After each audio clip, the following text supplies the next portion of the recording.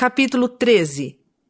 Homens são chamados como sumos sacerdotes por causa de sua grande fé e boas obras. Eles devem ensinar os mandamentos. São santificados por meio da retidão e entram no descanso do Senhor. Melquisedeque foi um deles. Anjos declaram boas novas por toda a terra. Eles revelarão a vinda de Cristo. Aproximadamente 82 a.C. E outra vez, meus irmãos, desejaria chamar vossa atenção para a época em que o Senhor Deus transmitiu estes mandamentos a seus filhos.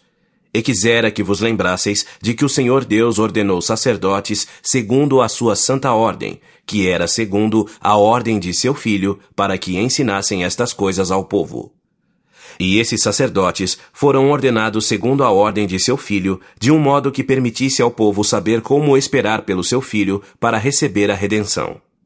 E este é o modo pelo qual foram ordenados, sendo chamados e preparados desde a fundação do mundo, segundo a presciência de Deus, por causa de sua grande fé e suas boas obras, sendo primeiramente livres para escolherem o bem ou o mal. Portanto, tendo escolhido o bem e exercendo uma fé muito grande, são chamados com uma santa vocação. Sim, com aquela santa vocação que lhes foi preparada com uma redenção preparatória e de conformidade com ela.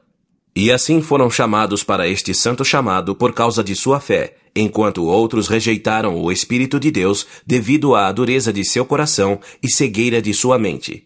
Porquanto, se não tivesse sido por isso, poderiam ter recebido tão grande privilégio quanto seus irmãos. Ou, em resumo, no princípio achavam-se na mesma posição que seus irmãos. Assim, este santo chamado foi preparado desde a fundação do mundo para aqueles que não endurecessem o coração por meio da expiação do Filho unigênito que foi preparado. E sendo assim chamados por este santo chamado e ordenados ao sumo sacerdócio da santa ordem de Deus, a fim de ensinarem seus mandamentos aos filhos dos homens, para que estes também pudessem entrar no seu descanso. Este sumo sacerdócio, sendo segundo a ordem de seu Filho, ordem essa que existia desde a fundação do mundo, ou, em outras palavras, sem começo de dias nem fim de anos, sendo preparado de eternidade a toda a eternidade, segundo sua presciência em todas as coisas. Ora, eram ordenados da seguinte maneira: eram chamados com um santo chamado e ordenados com uma santa ordenança, tomando sobre si o sumo sacerdócio da santa ordem. Chamado esse e ordenança e sumo sacerdócio que não tem começo nem fim. Tornam-se, assim, sumos sacerdotes para sempre, segundo a ordem do Filho, o unigênito do Pai, que é sem princípio de dias nem fim de anos, que é cheio de graça, equidade e verdade. E assim é. Amém. Ora, como falei sobre a santa ordem, ou seja, este sumo sacerdócio, muitos foram ordenados e tornaram-se sumos sacerdotes de Deus.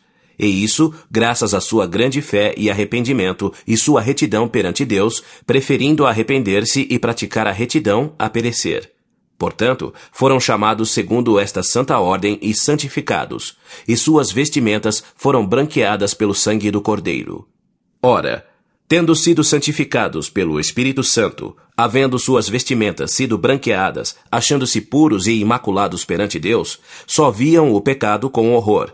E houve muitos, e grande foi o seu número, que foram purificados e entraram no descanso do Senhor seu Deus. E agora, meus irmãos, quisera que vos humilhasseis perante Deus e apresentasseis frutos dignos do arrependimento, para que também venhais a entrar nesse descanso. Sim, humilhai-vos como o povo nos dias de Melquisedeque, o qual também foi um sumo sacerdote desta mesma ordem de que falei, que também tomou sobre si, para sempre, o sumo sacerdócio. E foi a esse mesmo Melquisedeque que Abraão pagou dízimos. Sim, até mesmo nosso pai Abraão pagou como dízimo 1/10 de tudo quanto possuía. Ora, essas ordenanças foram instituídas dessa maneira para que, por meio delas, o povo pudesse ter esperança no Filho de Deus, sendo um símbolo de sua ordem, ou melhor, sendo sua ordem, e isto para que pudessem esperar dele a remissão de seus pecados, a fim de entrarem no descanso do Senhor. Ora, este Melquisedeque era rei da terra de Salém, e seu povo entregara-se à prática de iniquidades e abominações. Sim, todos se haviam extraviado, praticavam toda sorte de iniquidades. Melquisedeque, porém, tendo exercido uma fé vigorosa e recebido o ofício do sumo sacerdócio segundo a santa ordem de Deus, pregou o arrependimento a seu povo.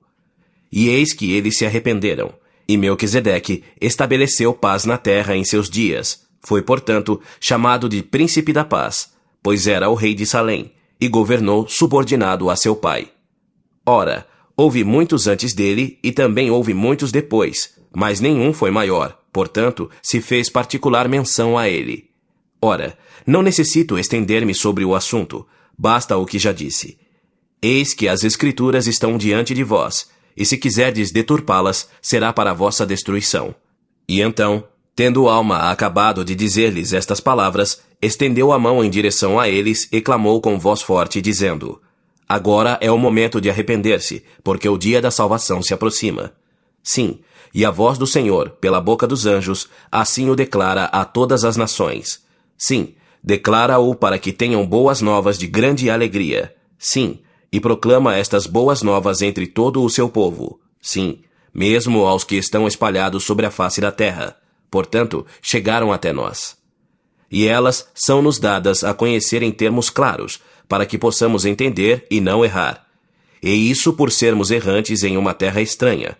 Somos, portanto, altamente favorecidos, porque estas boas novas nos foram declaradas em todas as partes de nossa vinha. Pois eis que os anjos as estão declarando a muitos em nossa terra neste momento, e isso com o propósito de preparar o coração dos filhos dos homens para receber a sua palavra quando vier em sua glória. E agora nós só esperamos ouvir as alegres novas de sua vinda, que nos foram declaradas pela boca de anjos, porque o tempo se aproxima e nós não sabemos quão próximo está.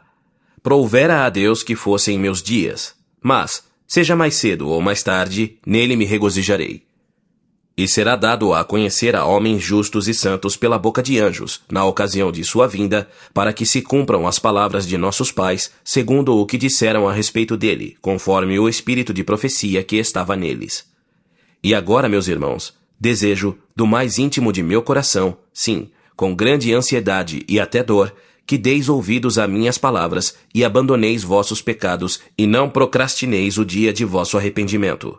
Mas que vos humilheis perante o Senhor, e invoqueis seu santo nome e vigieis, e oreis continuamente para não serdes tentados, além do que podeis suportar, e serdes assim conduzidos pelo Santo Espírito, tornando-vos humildes, mansos, submissos, pacientes, cheios de amor e longanimidade, tendo fé no Senhor, tendo esperança de que recebereis a vida eterna, tendo sempre o amor de Deus no coração, para que sejais elevados no último dia e entreis em seu descanso. E que o Senhor vos conceda o arrependimento para não fazerdes cair sobre vós a sua ira, a fim de não serdes acorrentados pelas cadeias do inferno e não sofrerdes a segunda morte. E Alma disse ao povo muitas palavras mais que não estão escritas neste livro.